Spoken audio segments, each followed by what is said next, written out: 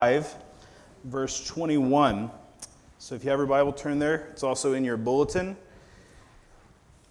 We're returning to our series in the Gospel of Mark. So we were taking a break for a little while. We were in this Gospel for 5 chapters or so, and then we took a break to talk about vocation for 6 weeks, turned into 9 weeks because I had to smack my face on the floor and get a concussion. And so we've been out of Mark for a little while. But we're returning to it today. And as I mentioned, we have another congregation that is doing the same thing. It's doing Mark with us. And so we're going to kind of catch up with them, maybe skip around a little bit, and then get on track maybe in chapter 7. But I had to come back to this passage today. I had to return to this because it's one of my favorite passages in Scripture where Jesus raises a little girl from the dead, Jairus' daughter, and he heals the woman with an issue of blood. And there's just so much here. And I'm guessing that, if you were to poll all Christians and ask them the question, what is the one question that you would ask God if you could have the opportunity to ask Him one thing? I guarantee you that the number one result of that poll would be that people would ask about what has traditionally been called the problem of evil, or the problem of pain. Gets at this question of why does a good God allow suffering? Why does He allow death? Why does He allow all these hard things in my life? And I know for a fact that when you poll high school students, that's what you get. When I was a youth pastor, I did that poll, and we did a whole series based on questions we would ask God, and that was the number one by far. We had little stacks of questions based on topic, and the biggest stack by far was the question, why does God allow hard things to happen in my life? Why doesn't He just make it stop? And I think many of us wonder that, but I actually think that there's actually a bigger question than that. And if we take a moment to think about that question, there's actually something beyond that we wonder even more. Because the simple Christian answer to that question is that God does not cause evil, right? We caused evil. We brought evil into the world. And in doing so, we created all this hardship and suffering, and it spiraled out of control. And that's like the short answer to that question. But then immediately it doesn't solve the problem for us, because what we then want to ask right after that is, okay, well, if that happened and if it's our fault and it's spiraling out of control, and there's all this suffering and pain and death, now the bigger question might be, why doesn't He take care of it now? Why does He wait? Why does He make us remain in suffering? And that may be even a bigger question. It's one I want to talk about this morning. First, I want to read the passage for us. It's from Mark chapter 5, verse 21. Let's read this together.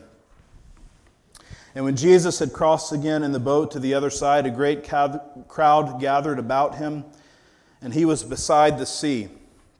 Then came one of the rulers of the synagogue, Jairus by name, and seeing Him, he fell at His feet and implored Him earnestly, saying, "My little daughter is at the point of death.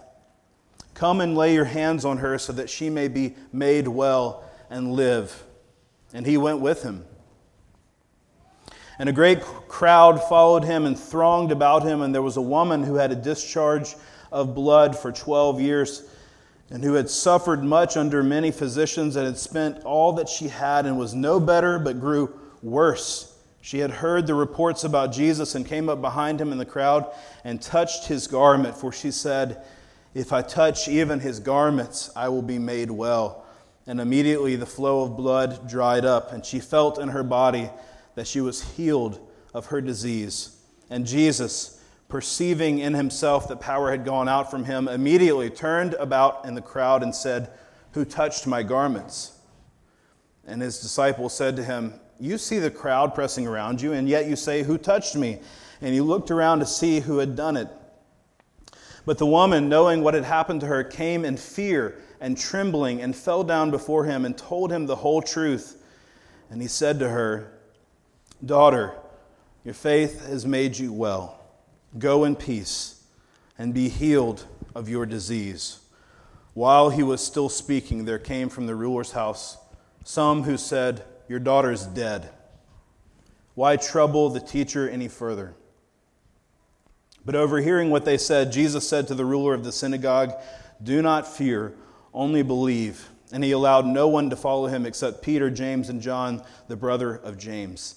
They came to the house of the ruler of the synagogue, and Jesus saw a commotion, people weeping and wailing loudly. And when he had entered, he said to them, "Why are you making a commotion and weeping? The child is not dead, but sleeping." And they laughed at him. But he put them all outside and took the child's father and mother and those who were with him and went in where the child was. Taking her by the hand, he said to her, "Talitha cumi," which means, "Little girl, I say to you, arise." And immediately the girl got up and began walking, for she was 12 years of age. And they were immediately overcome with amazement. And he strictly charged them that no one should know this, and told them to give her something to eat. This is the word of the Lord. So the question we're considering this morning is this: why does God allow us to wait in suffering? Why does he allow us to remain in suffering? And I'm going to reference a book that I've done so many times that I'm guessing there's going to be a revolt at some point, because it's such a perfect book. And it's a classic. It's A Day in the Life of Ivan Denisovich by Alexander Solzhenitsyn. It's the key to life, the universe, and everything. I mean, I love this book so much. And if you're not familiar with it, short little book written about the Stalinist war camp called a Gulag in 1951. Alexander Solzhenitsyn wrote this about communist Russia, and he describes the day of this prisoner, Shukov, and from start to finish, this one day in his life. And what it is it's a masterpiece of pacing. That's really the genius of Solzhenitsyn's work, or one of the geniuses of it. It's a masterpiece of pacing. I mean, he takes one day in the life of a prisoner, and almost nothing of significance happens in the book. There's no huge action. There's no war. There's no fighting. All we get are the details of this prisoner's day. We get what he ate, how he woke up, how he tried to fool the guards, and you know, he finds a shovel when they're out working, and he gets a little extra bread at mealtime, and it's just all these little details, this pacing throughout his day, and yet what it fills for us is this huge picture. We get a few details in one day, and yet it fills for us this whole understanding, not whole understanding, I should say, but it gets us a long way into understanding the historical situation that was going on in this time. It fills you with this narrative, even though it's so short, and you don't really see the full truth of the conditions, right? Solzhenitsyn tells us this is one day of 3,653 for this prisoner. That's the last line of the book. One day. And so to really understand Shukov's experience, to really understand something about a Stalinist war camp, you would need to have been with him for all those 3,653 days, wouldn't you? And yet, in such a short narrative, we're given so much. And that's what great stories do. They compress truth into manageable pieces, right? We know this. This is what stories do. They take ideas and truth and they put them in narrative form, and we understand them even more. It's not because it gives us actual reality all the time. I mean, this is true. I'll give you one more example. If you watch an action movie, watch yourself when you get to those parts that seem unrealistic. And you say, oh, that's so unrealistic that just happened. The whole thing is unreal. You're watching something that likely took place over months or years, right? And yet you're suspending reality so that in 2 hours you can experience something. And so, you know, if there's like a master and he's saying, you know, this person will become this great warrior or whatever, and then the next scene over, they're this great warrior. And you're like, oh, that's so unrealistic. But let me tell you what it takes for you to not feel like that's unrealistic. 25-second little montage in the middle where you see this person training every day. You see them running, you see them failing, and in 25 seconds you can, okay, that's what happened. They trained for a long time. And so you're able to suspend reality, to see this truth. And it's amazing, Solzhenitsyn, movies, that such a short story can take us so far. It's not full reality, but it is so far into it that it becomes more manageable. And that's what I want us to see this morning as we approach this question of why God allows us to remain in suffering. In this short narrative, this telescopes us into something that Jesus wants us to see, because it's a story with a beginning, a middle, and an end, and it has to do with the resurrection, and this is a happy ending for everyone involved, and it's like it's compressed into a narrative, and yet where we live most of the time is in the waiting. And yet it's helpful for us to see this story and then to see how God uses it. And this story, even though it doesn't fully solve that question, that's what I'm trying to say this morning. If you have the question, why does God allow us to wait in suffering? To know God is to have been God. To have been there from the beginning, to see His mind, to understand all of His purposes, and to completely trust and know Him. And none of us do that because we're so limited. We don't see everything He sees. We're not everywhere that He is. And yet we ask these questions, and it's right for us to, but know this. We don't know the full reality, and yet we're given this so that we can go so far. And it makes our experience manageable. And I really do think it does, and I think the Christian faith is the most manageable way to approach this question. Why does God allow us to wait in suffering? I want us to look at experiencing suffering and then managing suffering. Not to solve the question, but to use the truth to make it more manageable. Let's do this together. Experiencing suffering first. And we get two pictures of suffering here. And one of them is severe and one of them is chronic. And these are the two kinds of suffering that we experience as well. The severe one comes first. In verse 21 through 24, we see Jairus, leader of the synagogue, comes in and he falls before Jesus, and he says in verse 23, "My little daughter is at the point of death.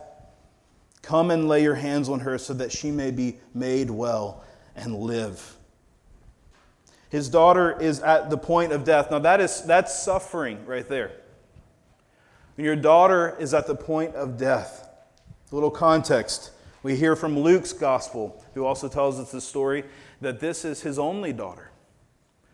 This is the only daughter this man has, and he is desperate. We're told that he's a ruler of the synagogue. Why is that important? Well, Jesus is not very popular in the synagogue. Just a couple of chapters earlier, he makes a lot of enemies in the synagogue. And so this is someone who is employed by the synagogue. And so what he's doing is he's coming and he's laying before Jesus. He's humbling himself. We don't know what his private opinions about Jesus are. We don't know if he secretly was rooting for him or if he was his enemy before. But either way, this would have been a show that people would have recognized, would have been a display of just laying himself out completely. Humiliating experience. And so we see that severe suffering in him. And then there's this intrusion.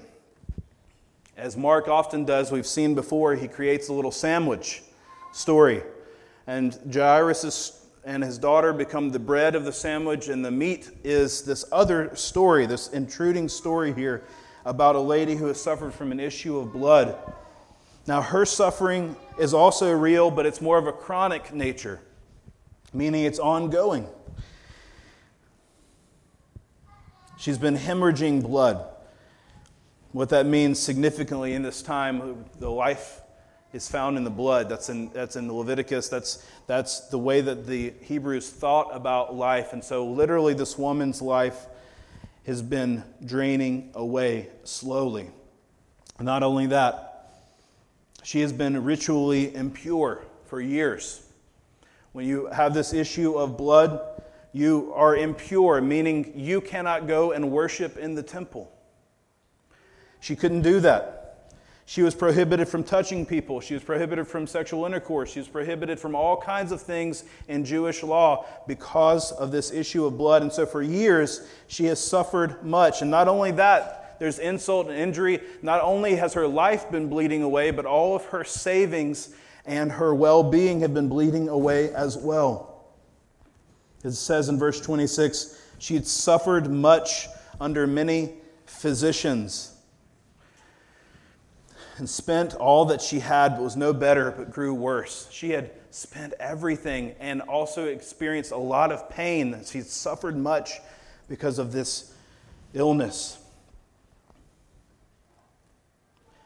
When you stop and look at the parallels of this story, we're going to see several between the two narratives that are going on here. But the first one to see is this: how long has the woman been suffering, and how old is the girl? 12 years in both cases. The woman has been suffering for as long as the girl has been alive. And now the girl is in this point of crisis, and it's she and it's her father who are having to do the waiting. This woman has been waiting to be healed for 12 years, and now she reaches Jesus, and she puts Jairus and his daughter into a position of waiting for the first time. And you can imagine what this must have been like for Jairus as he sees Jesus start interacting with this woman when his daughter is at the point of death. Everybody's having to wait. They're just waiting in different ways and at different times. And as Jesus talks to this woman, you know that Jairus is losing his mind. I would be. My daughter is at the point of death. And Jesus stops and he says, "Who touched me?" And there has to be this search party of like all the people that touched him. And then they identify who the woman is. And then he speaks to her. And he says very significantly to her after she's been healed, "Daughter, your faith has made you well." Daughter. And you think about Jairus right now. Who cares who touched you? Why are you calling her daughter? What about my daughter? Why are you waiting?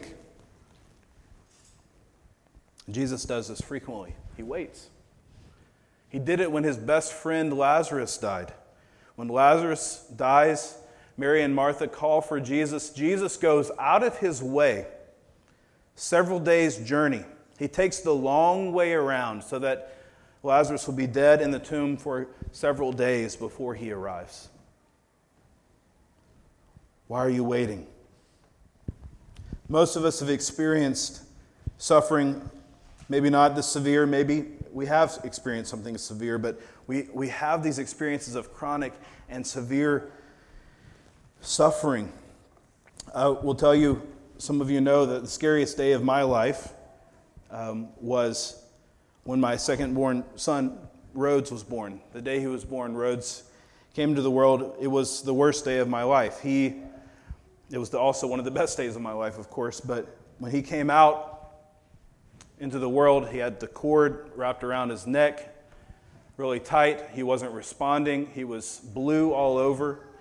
And they immediately rushed 10 people into the room, and they were hovering over Rhodes and trying to get him to breathe. And then at the same time, my wife started to seize up, had some eclampsia or something related to that, and she stopped responding as well. And so she had this post-birth seizure, and 10 more people came in and were over her. And so I was standing in between them. Severe crisis. Not knowing what to do, barely able to pray. But what am I supposed to do in that circumstance? It's just totally out of my control as the two people that I love very much are not responding and not seemingly alive. And they both started breathing again. Amazingly, the Lord answered that prayer even though I wasn't able to pray it. And then everything was fine. And we said, well, because of this seizure and everything, maybe we should wait a little while to have another child.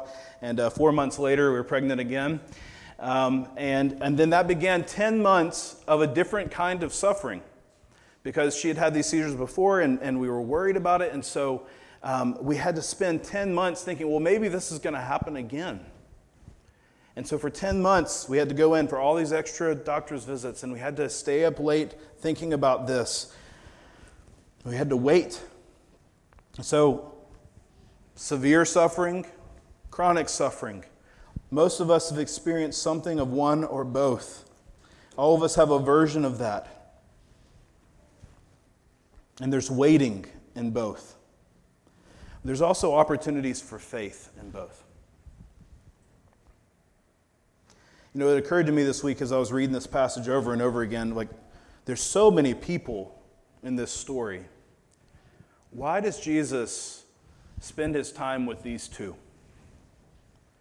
Why does he follow Jairus, and why does he respond to this woman when literally we're told several times in the passage that throngs of people are just crowding around Jesus? And what are they doing? They're asking for things, of course. They're wanting things. They're pressing in. They're trying to get him, as we see in other places in the gospel, to arbitrate disputes in their family. They want things from Jesus. They want healing. Everyone is pressing in. But what we see in Jairus and this woman with an issue of blood is their faith, and their faith is actually commended several times in the passage. What does that mean? It means they made bold requests of Jesus, and then they boldly believed those things that he said.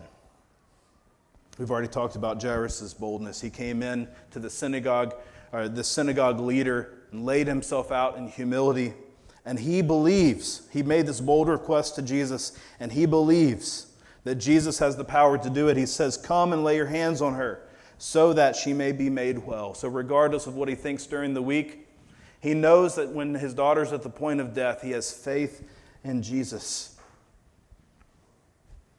The woman is bold as well. Can you imagine the desperation and the boldness it would take for a woman who's been sick for 12 years, impure for 12 years, to have the audacity to touch not just someone, but the most popular rabbi in the whole region? She touches him with her unclean hands. She makes that bold move towards him. And she's rewarded.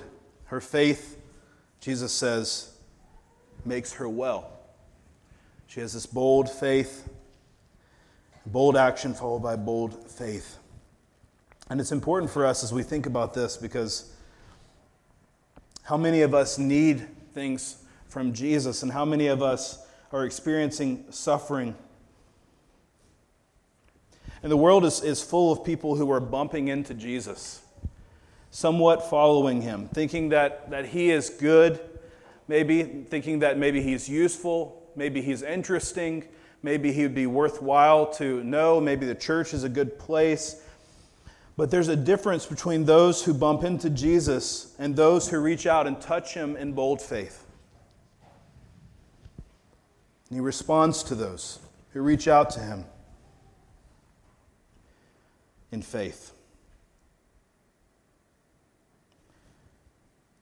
And he responds well to the woman who reaches out to him, even though she was so bold. That's why she's trembling, by the way. She comes before him trembling with fear, because she knows she's been found out, and she was hoping she could get away with it. And yet she confesses what she's done that's against the law, so to speak. And Jesus says, "Your faith has made you well. Go in peace. Be healed of your disease." What does it mean to have that kind of faith? It means that you know that you need Jesus, that you have the boldness to approach him with humility, to lay yourself out before him, and to know that he's the only answer to your suffering. Whatever suffering that may be a personal suffering because of your sin, or suffering because of someone else's sin, or suffering because we just live in a broken world. The only answer is to reach out boldly to Jesus and to receive what he has to offer. That's how we experience suffering with faith. I want to talk now about managing suffering, because a lot of people would say, well, that doesn't really let God off the hook. The fact that he heals this woman, he raises this girl from the dead, that he ends suffering for some people, that's not enough. I mean, maybe he caused the suffering in the first place, and so to say that he can fix it is not to say that it should have been there in the first place. And so what people will do is they will say, the suffering in the world is so bad, and God seems, to be in charge of everything. And so what they do is they walk away from God. I can't believe in a God who does that or allows that. What I want to say to people like that, and what I do say to people who say that, is it's not like the problem goes away just because you don't believe in God anymore. You still have the problem of pain. You still have the problem of dealing with a world full of ugly, sinful things. You still have all of these issues, and now you have them without God. So the problem of evil doesn't go away. The problem of pain doesn't go away. What you've done is you've traded a problem of evil that you don't understand for a problem of evil with no hope.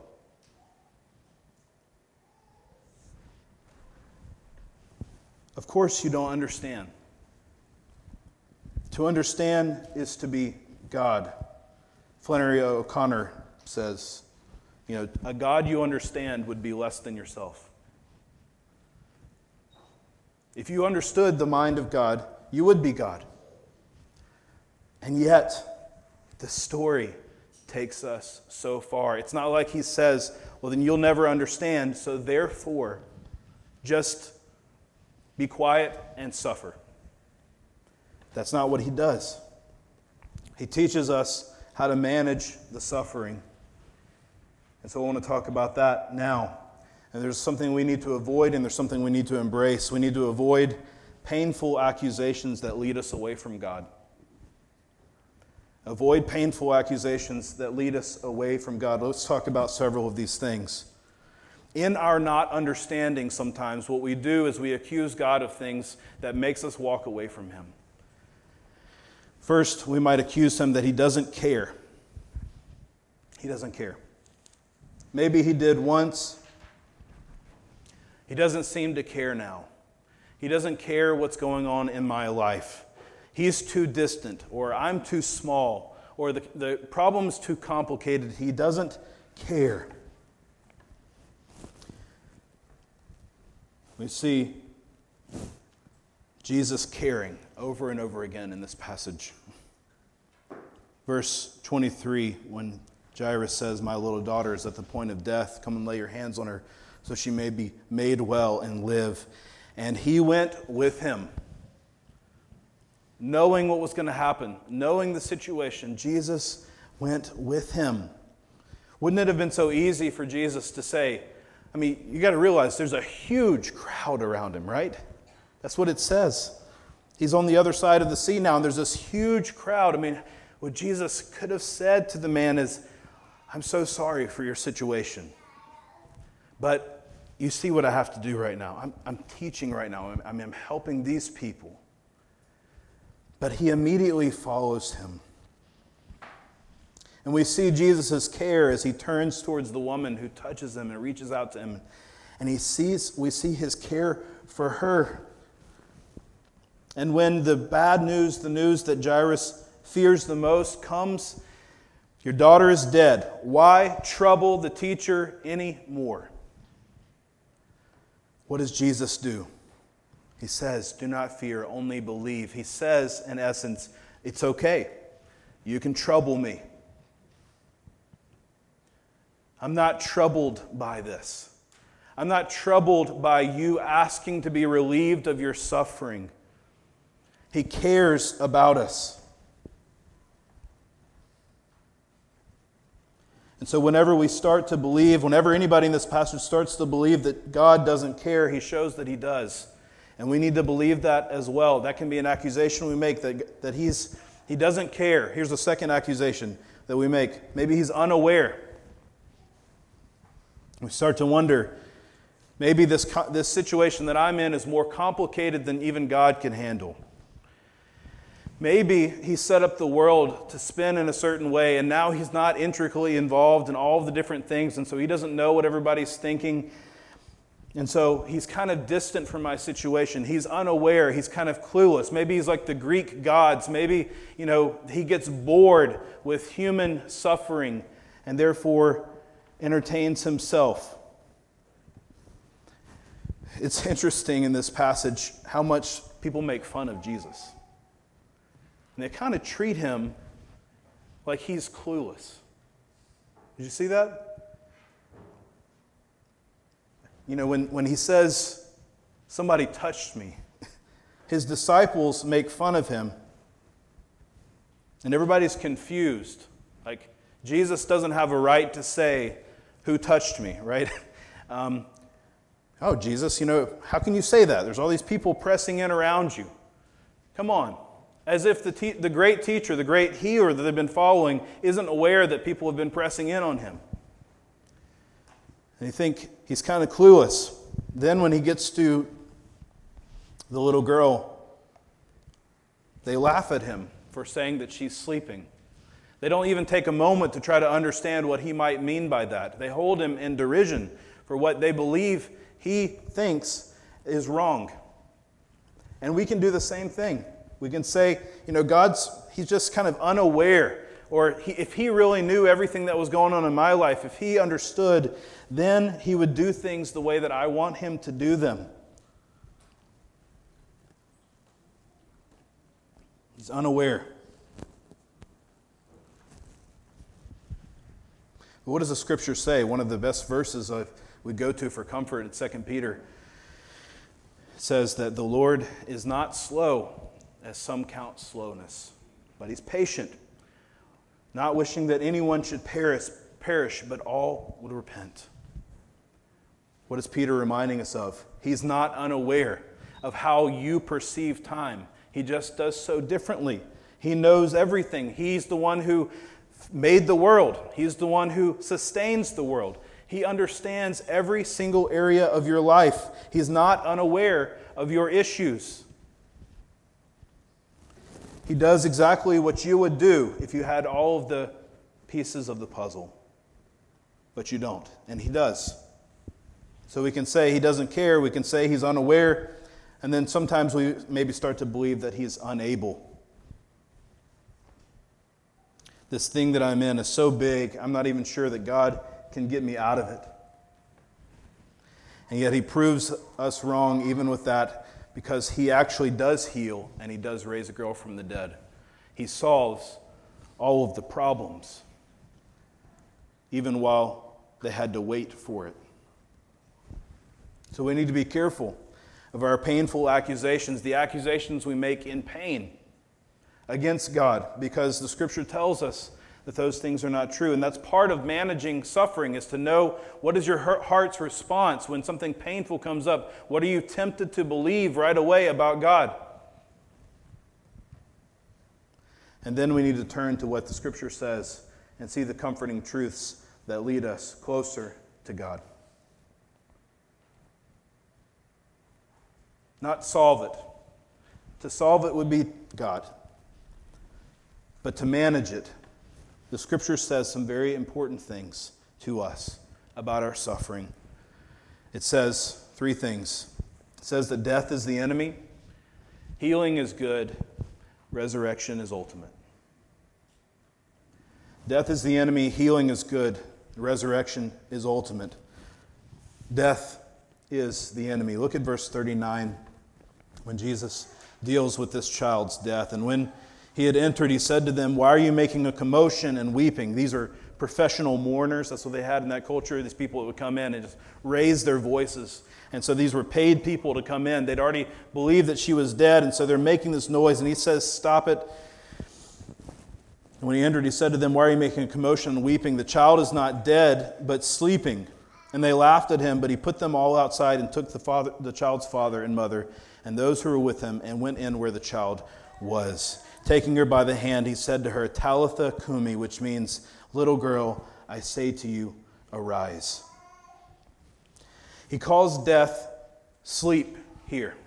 Now, when Jesus says this, he's not saying that she is physically asleep and that he needs to wake her up. That's not what he's saying. Death is often referred to in the Scripture as sleep. And if you think about it, sleep is a kind of death. Every time we close our eyes and we drift away unconsciously, we do nothing actively to bring ourselves out of that, do we? Something happens physiologically, sure, to bring us up, but we're not actively saying to ourselves, "Now wake up." That is an act of faith every time you go to sleep. And so the Bible compares death to sleep. It doesn't mean she's not dead. So then why does Jesus say she is asleep? He says this because this great enemy called death, and it is a great enemy. We look at Scriptures, what Revelation says. Death is the enemy that's last to be destroyed. It is the greatest enemy. And he looks at this great enemy and he says, and what he does is he tames it.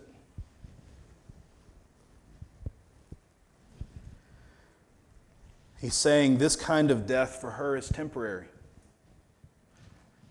It is as if it is sleep. And what he's basically comforting them with is this: look, if I'm holding her hands, then even the worst enemy, death, is like taking a nap, because I can bring her out of it. Death is the enemy. Healing is good. When Jesus speaks to the woman with an issue of blood, he says to her, "Daughter, your faith has made you well." Jesus heals people all the time. It's part of his ministry. He doesn't heal people with all of his time, though. Even though he does it frequently, he's not always healing people. But every time he does, it's a good thing. It's a good thing to be healed. And so healing should be asked for. And sometimes we kind of get these two things mixed up a little bit in the church, and we start saying things like, well, to die is good. We should stop saying that kind of thing. You should pray for healing. If you are sick, the scriptures tell us that we should. And so death is not good. And so sometimes we say, it would be good for them to die because then they could be with the Lord forever. Okay, but the greatest good would be what was the Garden of Eden, right? Where we had the presence of God without the presence of death. And so it's not good. Death is not good. Even though, of course, God uses it for his purposes and for his good. It itself is not good. It is the definition of a necessary evil because of sin and brokenness in the world. And so, when we come to death and we come to healing, we need to make sure we get the order right. Death is the enemy. Healing is good. How do we deal with that? We should hate death. We should pray for healing, but we should hope in the resurrection. We should hate death. We should pray for healing, but we should hope in the resurrection, because the ultimate hope is not healing. It is good. Death is bad. Healing is good. Resurrection is ultimate. The story that we've been given is this: that the world is completely broken and it deserves death, and so do we. And we will die. It's appointed to man once to die, and after that the judgment. And that's true. But for those who are in Christ, there is a resurrection, and that resurrection is the ultimate good news, not the healing. Healing may come, and that's good, but ultimately it's resurrection. When Jesus, he takes her by the hand, verse 41, and he says to this child, Talitha Kumi. Notice a couple of things there. He just said, Talitha Kumi, that's just such a beautiful word, Talitha. It's a diminutive. It's a pet name. So you say honey or sugar. It says little girl, arise. Same word that Mark uses later for the resurrection of Jesus. One more parallel that we see as we close today between this woman who had an issue of blood and this little girl. Notice what they do with their hands. The woman reaches out to Jesus with her hands and takes hold of him for healing. But when Jesus approaches the little girl, she's not able to do that. He takes her hands in his. So the woman reached out to Jesus for healing, and that was good. But when Jesus comes and gives us the ultimate, he takes us by the hand and he raises us out of our slumber, out of our death. Why did he have to take the girl's hands? Because she was helpless. She was dead. And this is the climax of the story. She had been prayed for. People had been reaching out, so to speak, to God over and over again, and he had not given her life. And yet, Jesus comes and takes hold of her. And the climax of this story mimics the climax of the whole Scriptures and all of our lives, which is the cross and the resurrection at the center of history, where Jesus dies. And he does so because we are all dead. That's what Ephesians tells us. We were dead in our trespasses and sins. We had no life in us. And what's true of us spiritually will be true of us physically, because we all die. But what he does here is he reminds us that he is in charge of that resurrection. Jesus died, and then was raised from the dead, so that your death will only be the death of sleep. It will be a temporary death, and afterwards there will be life on the other side. But listen, you cannot reach out to Jesus for that. You can ask him for healing, and he may grant that, but you can't reach out to him for life because you're already dead. You can't wake yourself up in the morning, and you can't wake yourself up spiritually. You have to be awakened by him. And the scripture talks about two resurrections, one that happens in the heart and one that happens at the end of history. And the first resurrection is when Jesus comes and he makes you alive. He makes you awake to his purposes in the world, and he wakes you up and shows you, this is real. This is me. I want you to see that this is the truth. I am the way, the truth, and the life. And when that resurrection happens, you become alive. You're made alive. You're dead on the bottom of the ocean, but he brings you up and he makes you alive together with God, as Scripture says. That's the first resurrection. It's called conversion. And then those who are resurrected the first time are part of the second resurrection, which is at the end of time, when everything that has been dead forever, over this whole period of time, everything that's died will be made alive again when Jesus returns. The last time that I preached on this passage was at the funeral of a 16-year-old girl. Zoe was a girl in my youth group a number of years ago. She had a brain aneurysm in the middle of the night, out of nowhere. Then she was hooked up to life support, instantly dead, but brought back to life with the support, and then we prayed. We prayed for her healing. I was there in the hospital for days with them, praying for her healing. And that was good to do. It's good to pray for healing. And when she died, we were sad about the enemy, and we hated death for what it had done to her. And that is also good. To hate death, to pray for healing are both good. But when we gathered several hundred people to honor her life and to remember her, we didn't talk so much about those things as we talked about the resurrection. Because while those two things are good, the resurrection is ultimate. And I said to them that one day they will say to Zoe, just as he said to this little girl, Talitha Kumi, this girl will rise like everything else. And dead in Christ will rise first, meet him in the air, and we get to be with Jesus forever. And so it's important that we approach it the right way, because knowing the ending is resurrection doesn't take away all of our questions now. It really doesn't.